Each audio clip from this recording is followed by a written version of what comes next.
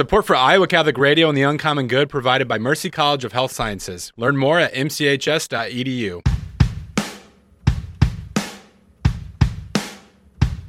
Welcome, folks, to the Uncommon Good with Bo Bonner and Dr. Bud Marr.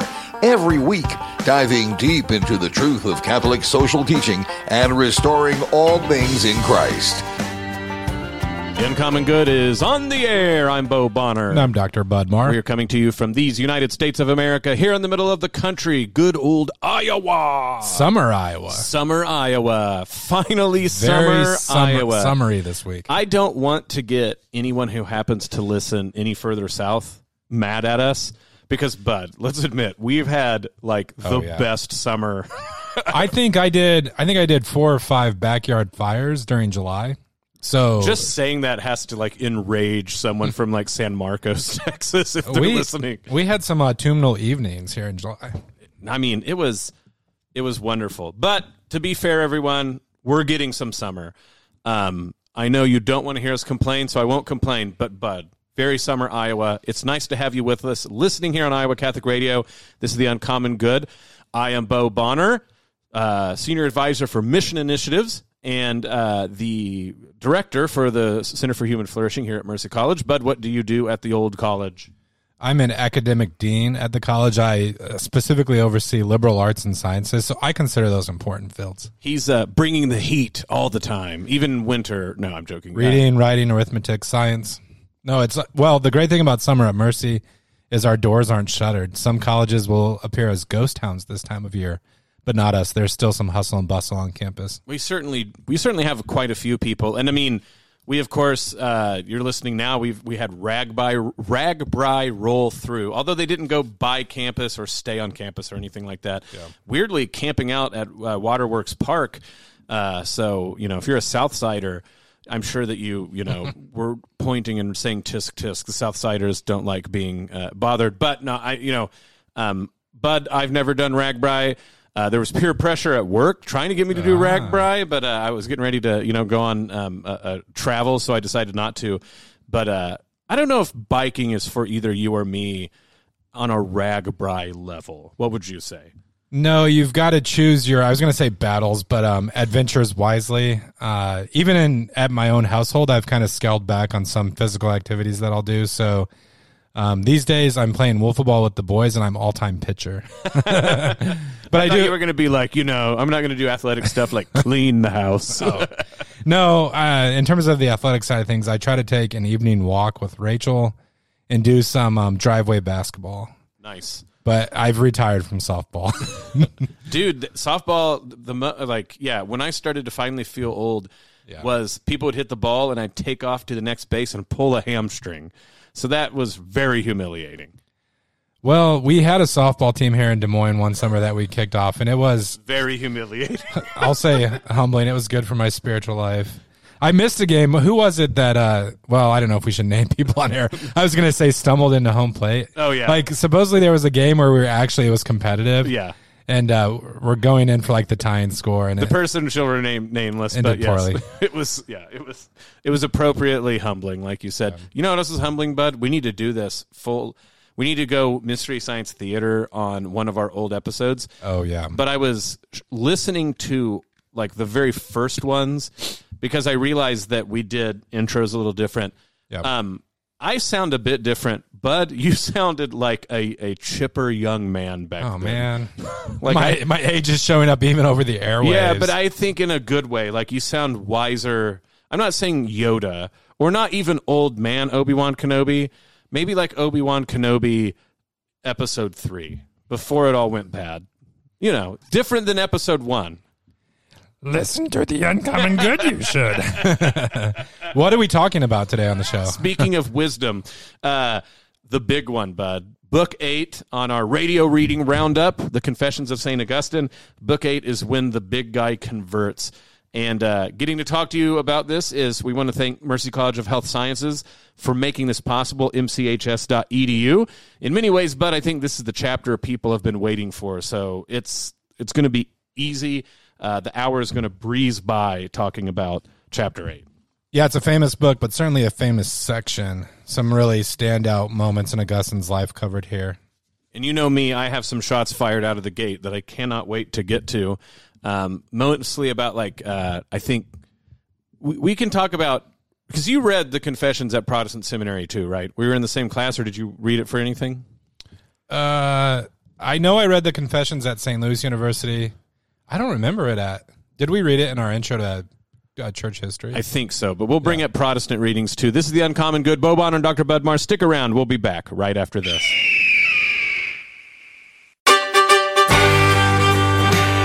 Back with The Uncommon Good. Bo Bonner and Dr. Budmar joining you this week. Thank you for listening to the show. Whether you're listening live over air on Iowa Catholic Radio, on air through our radio stations, online, iowacatholicradio.com, Iowa Catholic Radio app, or all of our wonderful listeners on the podcast. Thank you for tuning in.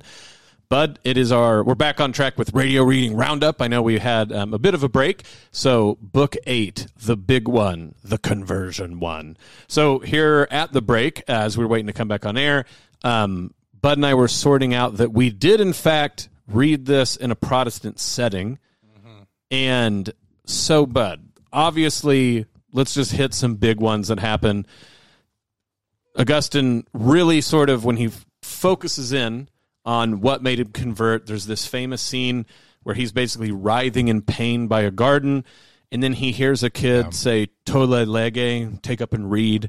He reads St. Paul, and famously, that's when he all converts. He then talks to his buddy. He goes, tells his mom, he's converted.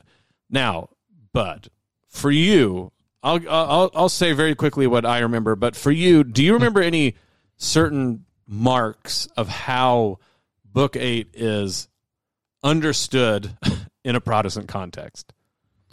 Ooh, I don't know if I get the direction you're headed. So what I saw is they're like, look, he read the Bible and he was converted. Oh, I see. And so a lot of this starts to be backfilling that, okay, you just give someone a Bible, eventually they'll be convicted enough, and then it's that take and read.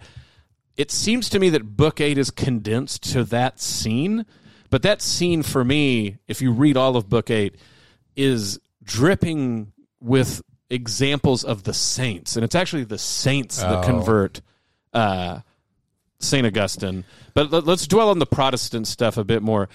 Have I jogged your mind enough back to go back in that time in your life and think about what Augustine, the Confessions in Book 8, how that was narrated in Protestant circles? Because let me tell people who are listening on air, I don't want to drive this too much, but I think this is very illustrative about sometimes why we get misreadings of Augustine.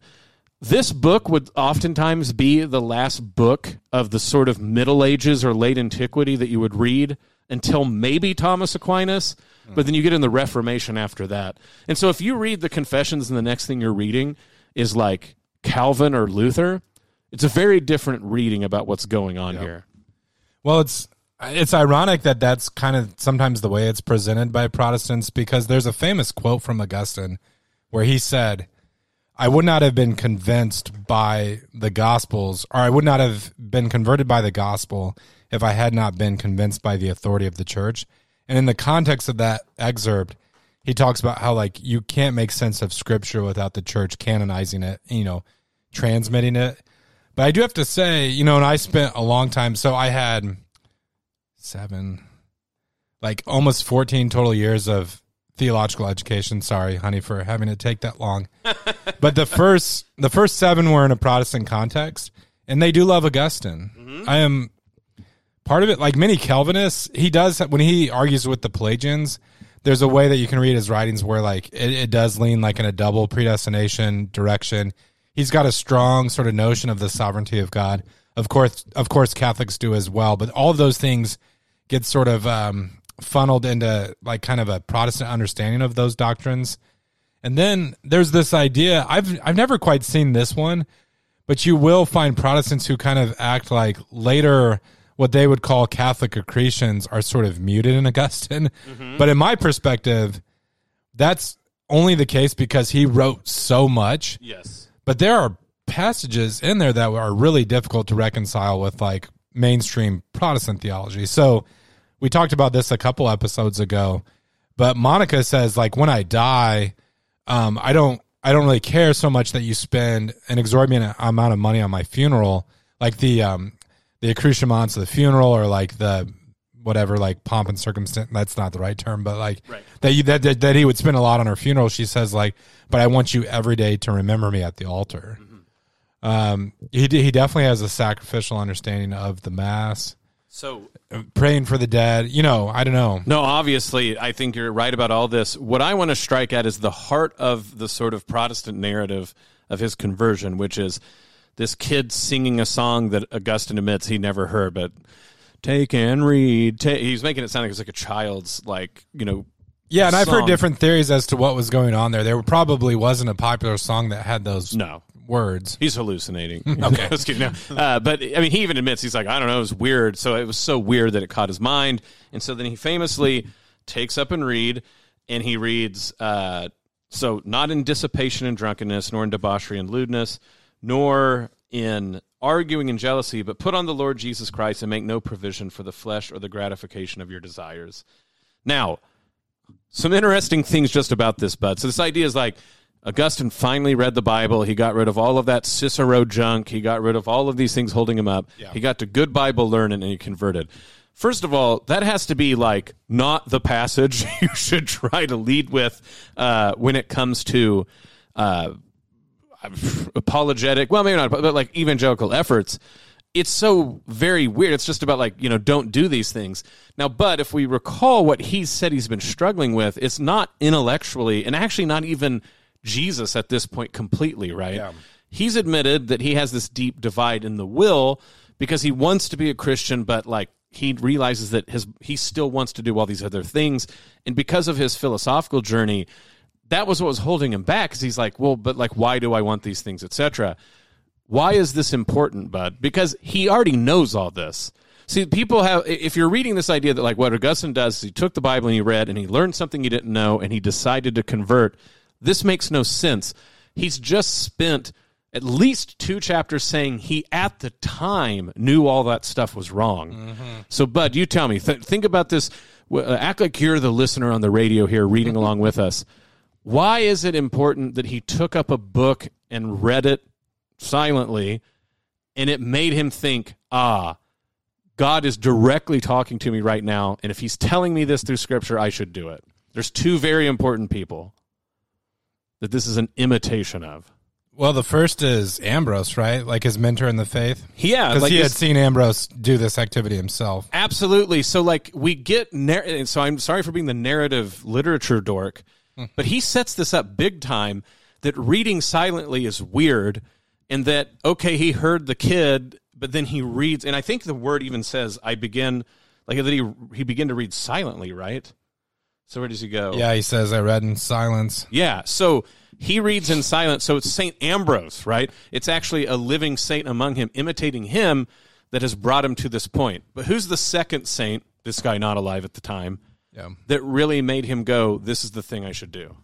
Well, in this very passage, I'm not sure this is what you're referring to, but when he hears the children's song, he said his mind went to St. Anthony, the great desert monastic, and he said he recalled an account from Antony's life where he had heard the gospel and seen it, or had heard it directly addressed to him. Absolutely. I was struck so singularly this time that it was Antony and the story of the saint, in which, but the narrative, book 8, is crazy, because at one point he's like 3 levels of remove deep. He's like this one guy who became a saint, who talked to these 2 kids who had become saints.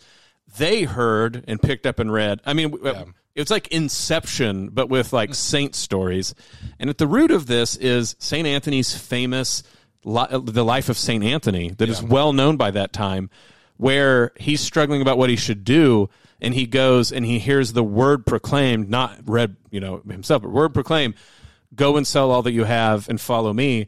And so St. Anthony becomes the father of ascetic hermit monks, because that's what he does. He immediately sells all that he does and goes out into the wilderness. And Augustine is reporting in book 8, essentially like 4 or 5 different individuals, Bud, that have become saints because of St. Anthony, and he's including himself in that list. So it's the scriptures, of course, but the scriptures speak, because Christ is speaking to him. It's not information from the Bible. It's like, I know you want to tell me something, Lord, and he does through St. Paul's scripture passage. It goes, hey, don't worry about all this because you're going to put on Christ. But he does this because he's imitating St. Anthony. And so this book 8 is suffused with the stories of saints. It is thick with the stories of saints. And he even runs and goes tells a future saint and his mom, St. Monica. Yeah. But what converts St. Augustine is the saints. The Protestants are wrong. Okay. And I was struck by this because I have, like you said, read along or heard people talk about Augustine, his central place, multiple times. And I just think they have a sort of almost modern evangelical take on what he's doing here. Yeah, you get the sense from some of them that it was almost like a Gideon Bible type moment, like he turned over in his bed at a hotel, and in the dresser drawer there was a Gideon Bible there. But like I think Augustine's a great example of the fact that like the scripture doesn't make sense sort of like isolated from that context of the church and the lives of the saints. In fact, kind of to your point, I've read this book a few times, but when I came across his conversion this time around, I had to go back and read those first few sentences, because for a moment I thought he was saying that he picked up a book about St. Anthony. Right. But he was calling to mind something that he had already read about his life. Yeah, no, I mean, so like earlier we have all those people that, so because book 8 is actually pretty long, to be honest, and it really seems like we're not going to get to the conversion scene, because he's talking about all these people, and we can pick that up in a bit. And then he goes on a tirade about like how the will can be against itself, which is very important to him. But you're right. He sort of jogs your memory right before the big moment. He goes, I could not recall ever having heard. So he goes, I stemmed the flood of tears and rose to my feet. This after he heard the kid, believing that this could be nothing other than a divine command to open the book and read the first passage I chanced upon. Usually people stop there. See? Gideon Bible moment. But what? For I had heard the story of how Anthony had been instructed by a gospel text.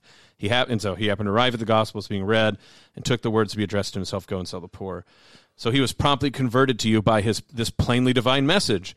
Stung into action, I returned to the place where Alypius was sitting down, and then he did that. And it's even interesting, right, because he then speaks to Alypius, because Alypius is like, what's going on? And he goes, I closed the book, marking the place with a finger between the leaves, or by some other means. I love that he's like, I don't remember. Told Alypius what happened. My face was peaceful now. He in return told me what he had happening to him. And so he read, and then the next part goes, make room for the person who is weak in faith. And he referred this text to himself and interpreted it to me. Yeah. So it's like two birds, one gospel stone, all in imitation of St. Anthony. And again, I think this makes you read everything. You think about the confessions different. So he's been, of course, quoting scripture. He's been praying this whole time. But this has really been about the long way in which the saints, both current and alive, Ambrose and Monica, but also those in the past and the recent past, that they've been God's hand guiding Augustine this entire time. Well, to kind of continue with that theme, I don't want to get into like a simplistic like faith works divide, because that would be importing later controversies to Augustine. But when I reread this book 8 again, it reminded me of the passage in James where he says like we're saved not by faith alone, but by faith active through works and whatnot. And he says like even the demons believe in God and shudder, but they're of course like not saved. Now, in fairness, there are a lot of Protestants who will say like a saving faith is active trust in God. And I know like there are nuances there, but it's fascinating that for Augustine, his final conversion is an act of the will. So he starts book 8 by saying, like, he says, he has this beautiful phrase that he was besieged on every side by God. And so he says, like, mentally, I was all the way there. Concerning your eternal life, I was now quite certain, though I had glimpsed but a tantalizing reflection in a mirror. And so it's like, intellectually, he had already drawn conclusions about the world that were like with the grain of Christianity, but he was still clinging to sin in his life and unable to sort of like bring his will all the way there. No, that's absolutely. Because, and I think in some ways maybe we can save it for segment 2 to get really deep in this, like the slavery of habit and like the division of the mind. But I'm with you that, like, again, if you're going to try to enlist Augustine on your side of the debate for like fights that we're having later on in Christianity, you just have really difficult, problematic points where, I mean, so I guess what they would say, but is like, well, what are you going to do about like Augustine, where he clearly seems like he's double predestination or things like this? And I think it's easy to go, look, Augustine wrote a lot. We weirdly have a lot of his stuff, and he lived for a long age. And so I think we can say sometimes he let the particularities of an argument carry him too far. His Confessions weirdly shows that he's sort of that type of guy too, right? Like, he long after he didn't think astrology worked, he was like, but why doesn't it work? Why doesn't it work? But I think if you're trying to enlist Augustine as the guy who's like, works play no part at all, like that sort of idea, you have a lot of work to do his accounting for, like, in his Confessions, why he thought he ended up where he did. Well, I think Luther tried to harness him for his arguments about the bondage of the will. And Luther goes all the way and basically says, like, we don't have free will. So he argues against that. I think on the question of freedom, as I understand it, and I can't pretend to be like a full-fledged Augustine scholar, but like his writings on Pelagianism do have a different sort of tenor than other parts of his writings. I do think his Retractiones are very Catholic. Like when you look at the end of his life, he had the privilege, which none of us will probably ever write as much as Augustine did, but God granted him this period where he could like look back and say like, yeah, I know I wrote this and I wrote this, and here's, here's where I settled or whatnot. But even on that question, like freedom of the will, it's funny because one of Luther's charges is that like there's the purity of the gospel, and then later Catholic theology became corrupted by the infusion of too much philosophy. Well, Augustine is chock full of philosophy. I mean, he's drawing on Plato, he's drawing on Cicero. So it's not like even with Augustine that you have this kind of stage where it's like pre-whatever. No, I think this is interesting to like combine this point with the earlier one.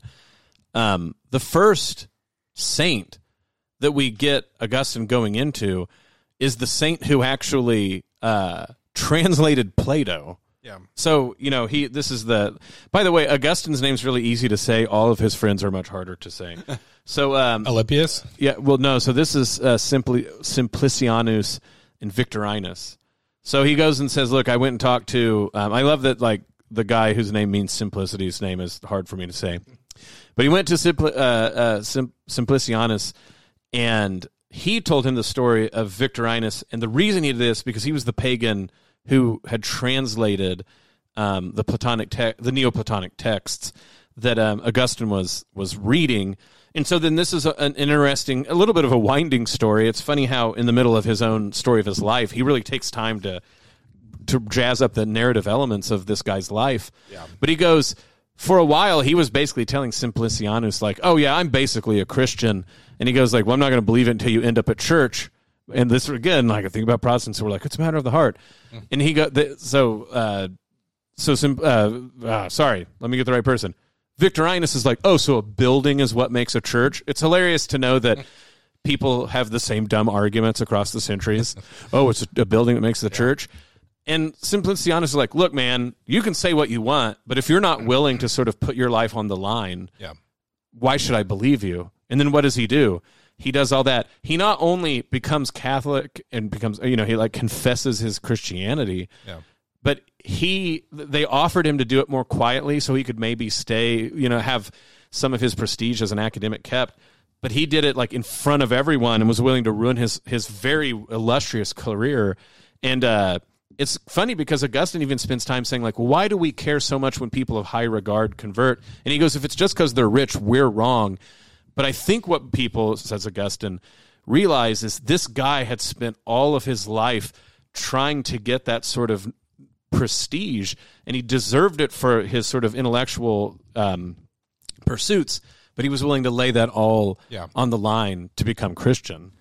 Well, this whole conversation actually brings to mind for me like a broader point, and this actually came up in a text thread that we're a part of, but there's no like cutoff point where you can say like, oh, beyond here, like Christianity is authentic and genuine, but like we're stopping at St. Augustine or at St. Thomas or at the Reformation, whatever like line people want to draw. Right. And this even comes up with, so like you and I are not as big of fans of what's called like the Nouvelle Theology, like some of these great 20th century writers and theologians, but it's not like we don't have to look at them and say like, well, you know, like they're wrong and Thomas got it all right. Like in each age, you see this with Augustine, they're willing to like step into the gladiator ring and have these fights and have these arguments and wrestle with like the going philosophy of the day.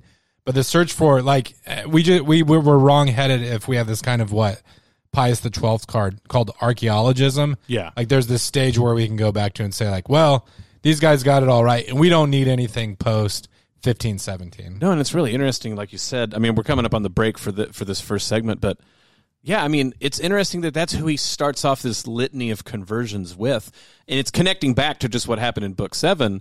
But he goes, "Hey, the guy who helped you out because you read these Neoplatonism texts, he became a Christian. Yeah. And hey, Augustine, you know this sort of like hesitancy you have about like throwing your whole life away if you do this." Man, this guy, I mean, at the time, he's way cooler than you are, and he threw his hat in the ring. That starts this cascade of other tales of the saints. And so when we get back, that's what we'll talk about. Again, I just want to throw out that, I know, shots fired, bud, but who converted Augustine? And it was the stories of the saints. Just amazing to think about that. That is the driving engine of Book 8. This is The Uncommon Good. Bo Bonner and Dr. Bud Marr. Stick around. We'll be back right after this.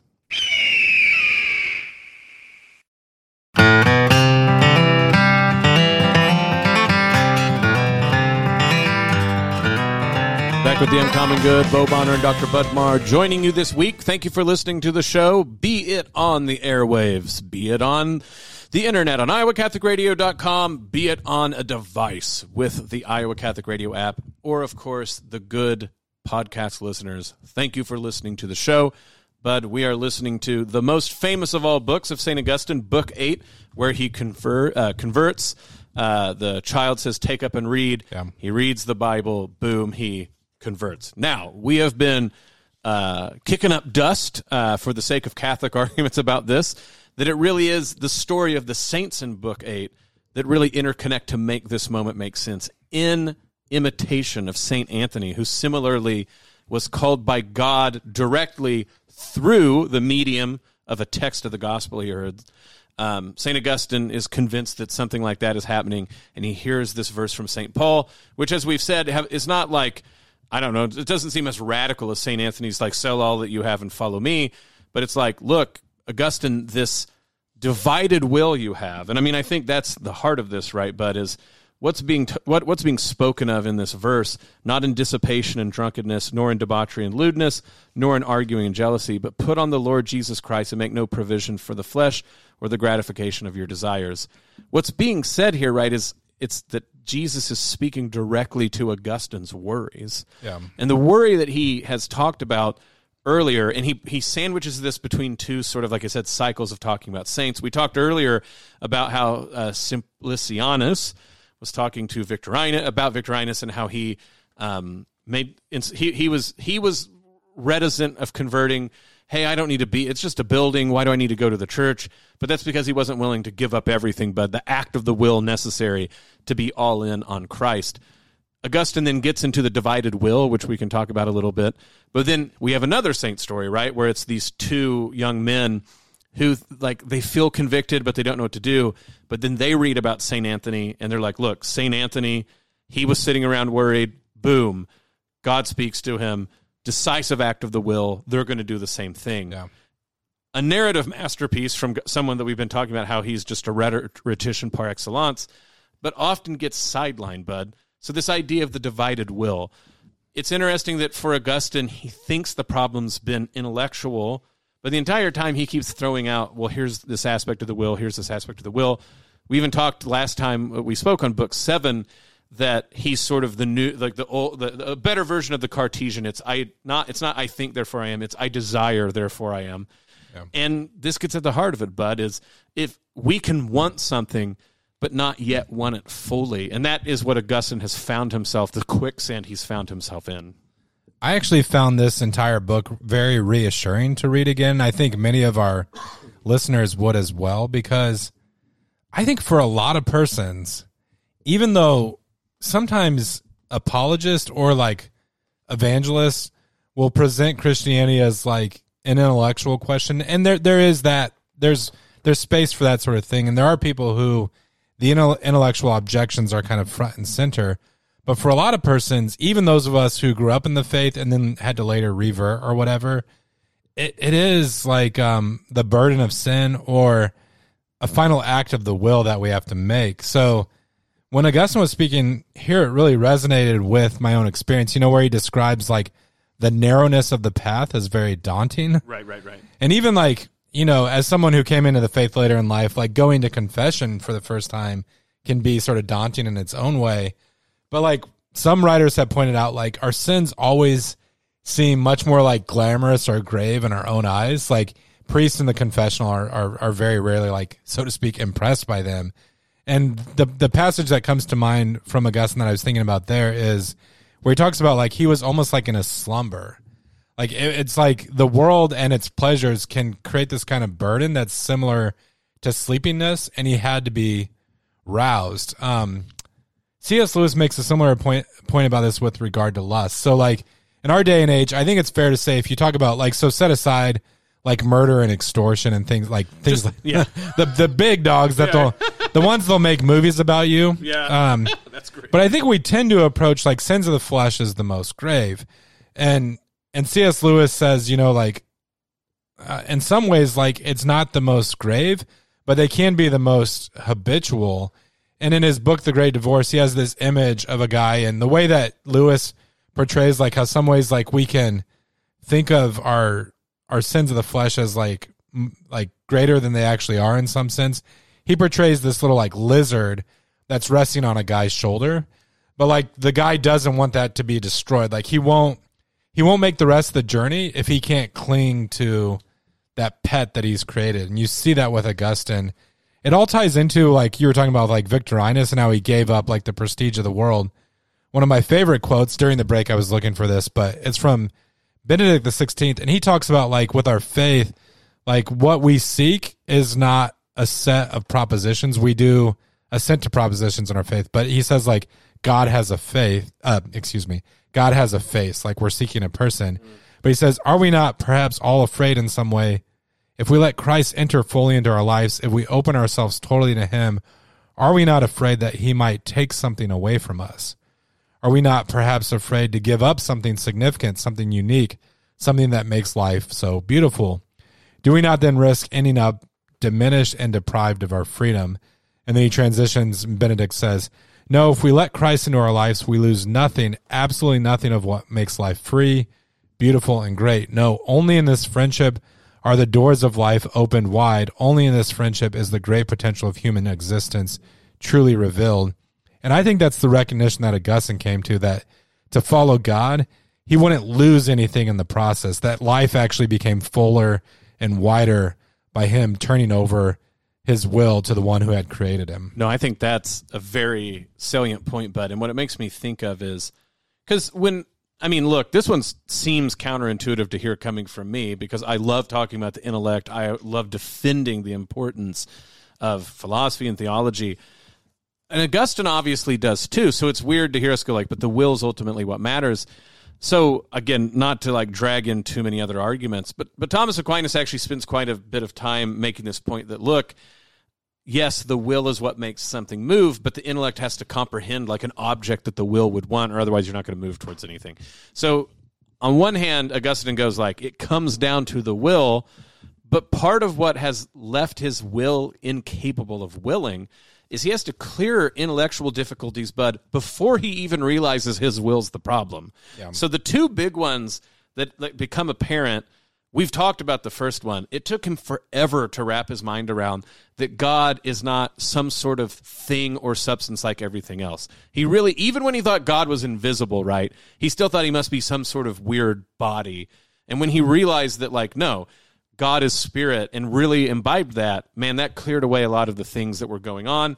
But this one, this last Manichaean holdout, he goes, the problem is I understand where the Manichaeans are coming from, right? Because what you want to say is like, oh, I'm not the problem. I have these two warring factions in me. But it's really hard. I mean, it's humiliating to say what the problem is actually I have a lot of desires and I don't have control of them.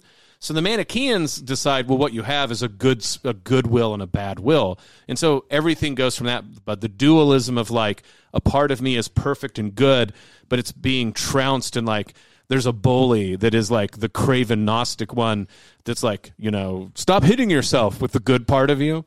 And actually it came from somewhere else. It came from a bad demiurge god or something like this. Yeah.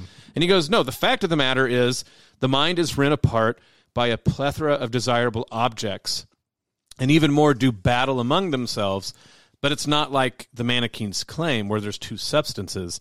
So he goes like, look, true impulses are like this, and this is where the evil part comes into. Evil's a big one. Is he goes, what happens is not like you have a good and an evil thing and it's warring. He goes, you can have as many fractional desires as you want, and if you don't have either the faith to help you out or like this grace that he'll get into, of course, in his career big time, but if you don't even have like an intellectual grounding, you're not going to know how to like straighten all of these desires out. So it's a lot less like two warring factions and more like your soul is an old team that's pulling a carriage, but imagine it has like 12 horses and they're all trying to go in the opposite directions. How are you going to have a life that's not dysfunctional and torn apart in this way? That revelation, it is intellectual, but he starts to realize, oh, this is the problem. I have to understand the way in which my will is trying to rip myself apart, and what am I going to do to bring it back together? And then that Benedict XVI quote that you just said, I think is the salient point, is the reason that I'm not getting all of my horses all in a row is I'm worried, right, that if I fundamentally have to trust in God and put all of my horses in one direction, I might lose out on something. Yeah. But, of course, eternity is the fullness that is the only thing worth hitching all of our will, like I should say, hitching the will to all of these desires in one direction. Well, this is a really salient point, and this is something that we've talked about with our students at Mercy College. But when we talk about things like freedom, sometimes what leads us astray in the modern world is that we use freedom in one sense, and we assume someone like St. Augustine is using it in the same sense as we do. So if you poll a lot of young Americans, freedom in our context, most people think of it as to have available to you many options. So, you go through the grocery store and there's like 40 different brands of cereal. And so like you're so to speak, like more free because you have all these different options, or like I steer the direction of my life. For Augustine, he doesn't see sin as, like the option of choosing something that's objectively wrong as making you more free. There's really simple ways to think about this. Like if you think of someone who's addicted to something, like they've practiced intemperance to the point that they're functionally like an alcoholic, they're not free. Like they actually can't live life without making that choice. Or if they end up in a drunken stupor, like their freedom has been incapacitated in a sense. It's kind of easy to like pick on that sort of thing. But even with things that like are very good, like say a relationship, we're not more free by clinging to it like in a possessive sort of way. Like true freedom between a husband and wife or best friends is actually giving someone like the space to live and pursue like their own dreams and their own like human flourishing. But as human beings, like we tend to want to cling to sins in such a way that our life is narrowed. And that's where for Augustine, like to be free is to be able to know and choose the good. You can kind of think of this by way of analogy with like sports. Like we think of someone as like Michael Jordan because we've seen all the highlight dunks, like the 360s and the what's like the cradling, like rocking the cradle or whatever it happens to be. So we think like Augustine is actually like this jazz musician where he's just like making stuff up as he goes along, and that's not even like fair to jazz. But like what made Michael Jordan such a virtuoso is that he actually perfected the basics. So like as he handled the ball or took a 3-point shot, he had the muscle memory where like amazing things happen naturally. And so he could, so to speak, like riff on the basics in a way that was amazing because his will was free to do so. I love that. I did think for a second that was like you talking about clinging to like friendships. I was like, oh my gosh, Bud's leaving the show. This is like the longest use of Augustine. No, I'm kidding. It's time for you to be free. I'm actually taking over this show and kicking you out of the nest. Right, you got to go on your own. That's great. Well, so that's funny. The quote that I like to get to your point is he goes, the frivolity of frivolous aims, the futility of futile pursuits, these things had been my cronies of long standing, still held me back, plucking softly at my garment of flesh and murmuring in my ear, do you mean to get rid of us? What a great way to put that, right? Is, I've long said that people get this idea that Augustine is just this harsh, mean dude who thinks everyone in the world is just evil and craven and decrepit. But if you read the Confessions, at least, it's mostly that we're frivolous and pathetic. He's like, because, maybe he's mean to impute that on other people. I think people blow it out of proportion. But certainly with him, you start to realize that he was like, what was I doing all this time? Yeah. The sort of thing where you get you get someone like I'm blanking on this very easy one. Oh, like on the road to Emmaus, where they're like, were our hearts not burning within us? You get here with Augustine. He goes, how could we have just spent all this time not hitching our horses to this great, destination, which is heaven? Mm-hmm. But that's it, right? Is like you have those cronies being like, but not yet. And this is where you would get one of his other famous quotes from Book 8, which is how he describes himself as like, give me chastity, but not yet, O Lord. Yeah. Well, in that same section, or like right afterwards, what do you make of his, I'm sure as a trained philosopher, you've thought about this before, but I know as Catholics, we say like there's concupiscence. So even though baptism washes away the stain of original sin and restores this kind of freedom to us, that sin exercises this like gravitational pull. It's not sin itself. Like we don't have to go to confession and confess like the weight of concupiscence on our lives. But Augustine makes this interesting point. It sort of puzzles him how our mind can make our body move immediately. So I think to myself, like, wiggle my fingers, and it happens like right then and there. But he says, why doesn't the soul obey the soul? Like what did the philosophers say? Well, I mean, I can't. It seems harder. That's right. I don't know if I can give like an encyclopedic description of all the philosophers, but certainly it's interesting where you start to think further developments of both Augustinians and then, Thomas and things like this. If you talk about an appetitive will, right? So you think about the fact of, on two regards. On one hand, why is it that like I'm converted? Why do I not stop immediately doing what I've always done? And you're like, well, this is sort of how habit works, is like the appetitive aspect of the will. It gets used to, even in a biological way, right? If you do something biologically for long enough, your body gets in the habit of doing it. So it's not enough just to say, I renounce that. There's also it's like a boat can't immediately make a turn in the water. It has to sort of make the wide turn because there's also the motion of the lake, things like that. But to the earlier question, that the philosophical one, why is it that like my hand has to obey, but my soul doesn't?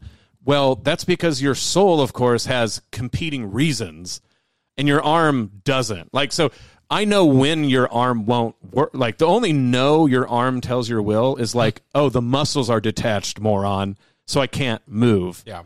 So the only, as it were, argument of any way that your body can put up against your will is physical injury. So there's no mind to it. But your soul, right? Your soul fighting against the soul, or like intellect versus the intellect, or even the spiritual will versus the spiritual will, it has, so to speak, arguments behind it.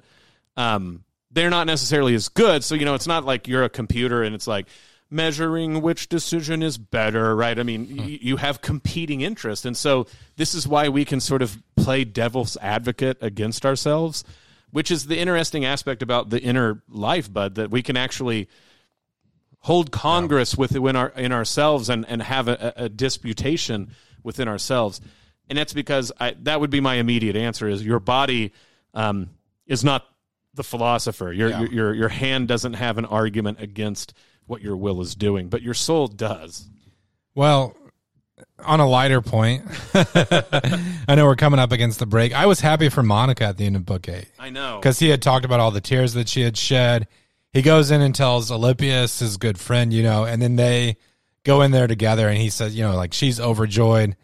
Many years earlier, you had shown her a vision of me standing on the rule of faith, and even says, like, my conversion was a greater gift that I could have given to her even than grandchildren. Yeah, so happy for her. It was. She got to spike the football a bit, but also we didn't even get into this. I was rereading a summary, and like speaking of like Protestant seminary and stuff like that, there was a lot of people that like it really hurt their feelings that this was Augustine being like, and I knew I could become Catholic because I wouldn't get married, and that causes a lot of consternation. I don't think of course, like Bud and I both happily married, but I do think this goes to that singleness of will for Augustine to sort of to not be firm on this one is to not make that firm declaration like Victorinus and St. Anthony. Yeah. So this is The Uncommon Good. Bo Bonner, Dr. Bud Marr. Stick around. We'll finish up the show right after these messages.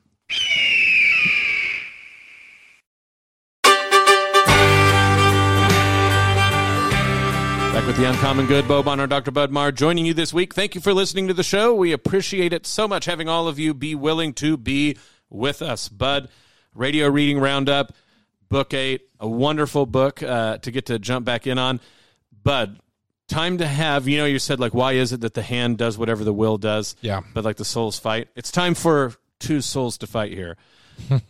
I think we should do the whole book. Yeah. I know a lot of people end after Book 8.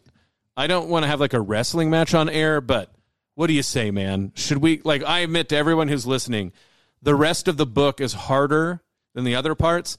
But there is aspects about memory and reading that I love so much, Bud. I think we should take the plunge and do it. Well, yeah, we probably should. I'm flipping ahead here. So we've talked a lot about Monica. We should probably definitely do Book 9 at look least. Briefly at, he does talk about her death and his own grief. We've been talking about like our Protestant seminary formation, and one thing that I experienced at both like my undergraduate and master's degree is that with church history, they go like early church, maybe like Irenaeus, Augustine, Thomas, Boop. Yeah, exactly. Reformation. And so like, I don't want to be that person who avoids books. When does he really start getting pretty speculative? Book 10? Yeah. But he talks about like the entire Bible at one point, like in Genesis. I think that there's stuff that it's worth navigating the weeds to figure out. So what do you say? Actually, in some of his stuff on Genesis, I think is really important. This is reaching back, but in 1999, I wrote a paper on Augustine's view of time. Yes. So I could break out some old JBU research papers. JBU. Yep, we're doing it. All right, folks, like you heard it first, we're going to do the hard part of the confessions. You guys were thinking you were just getting the chicken nugget version of the confessions, but we are doing it French style. Bud, all of the bones, all of the skin. We won't do the chicken feet, but we'll do everything else. How's that? St. Augustine, pray for us. Well, if people want to pray for us as we do this, what are ways they can do so? Joining with everyone else on Iowa Catholic Radio with our prayer life. Yeah, please do join us. We broadcast the Rosary on air every morning, 6 a.m. and 10 a.m. Then the Chaplet of Divine Mercy at 2:55 p.m. You can also use the Iowa Catholic Radio app anytime, anywhere to pray the Rosary. And you can go on iowacatholicradio.com to figure out any events that are happening in and around the Diocese of Des Moines, but also the Iowa Catholic Radio listening area. Bud, it's that time of year when the Iowa State Fair is getting ready to get hopping. So the next big events for Iowa Catholic Radio all involve that. August 10th, 8 p.m. at the Iowa State Fairgrounds for King and Country with special guest We the Kingdom. And then on August 20th at 8 o'clock at Iowa State Fair, Kane. August 31st at the Jasper Winery, so this is Des Moines at 6 p.m., there is a Mary's Meals concert. And then September 8th, West Des Moines at noon, St. Francis of Assisi, the Man Up West Power Lunch. And then, of course, we got the big old December 8th at 6 p.m., Embassy Suites downtown. Dinner in December with Dr. David Anders. All of those things you can find out on iowacatholicradio.com. Last thing I want to say, Bud, is, of course, we cannot have this ministry, and it is a ministry, without you out there in the world helping us out. It's not just the people behind the microphones, behind the boards or behind the desks. You make it possible. So please be mindful of our upcoming fall carathon. Well, I don't know if we call it that anymore, but fundraiser. But you can get started on that by going to iocatholicradio.com or 515-223-1150 to text or call about donations. Well, Bud, I hope people take and listen to this podcast. Well, it's not just a podcast. Yeah. If you're listening on air right now, you can take and re-listen to the podcast at any time. We need to figure out this week. Maybe we can talk to our good friend Brian Gonzalez about the Latin for take and listen. So tolo lege. Yeah. It can't be tolo aude. Isn't that a car? Our people are like, well, we were going to keep listening, but now we're not. We're also underwritten by, no, that would be too great. No, but look, folks, I hope you've been enjoying the radio reading roundup. Like I said, we got a few more chapters to go with St. Augustine, but Bud, I have felt very privileged and honored to get to do this again. Yeah. It has really been meaningful this time. Send us some recommendations for future books to cover. Absolutely. This is The Uncommon Good. May Jesus Christ, the Prince of Peace, reign in our hearts, family, city, state, nation, world, solar system, galaxy, the whole kit and caboodle. This is The Uncommon Good, and we'll be back next week. The Uncommon Good with Bo Bonner and Dr. Bud Marr is heard every week on wonderful Catholic stations like this one, and anytime on podcast. Just search for The Uncommon Good. Support for Iowa Catholic Radio and The Uncommon Good provided by Mercy College of Health Sciences. Learn more at mchs.edu.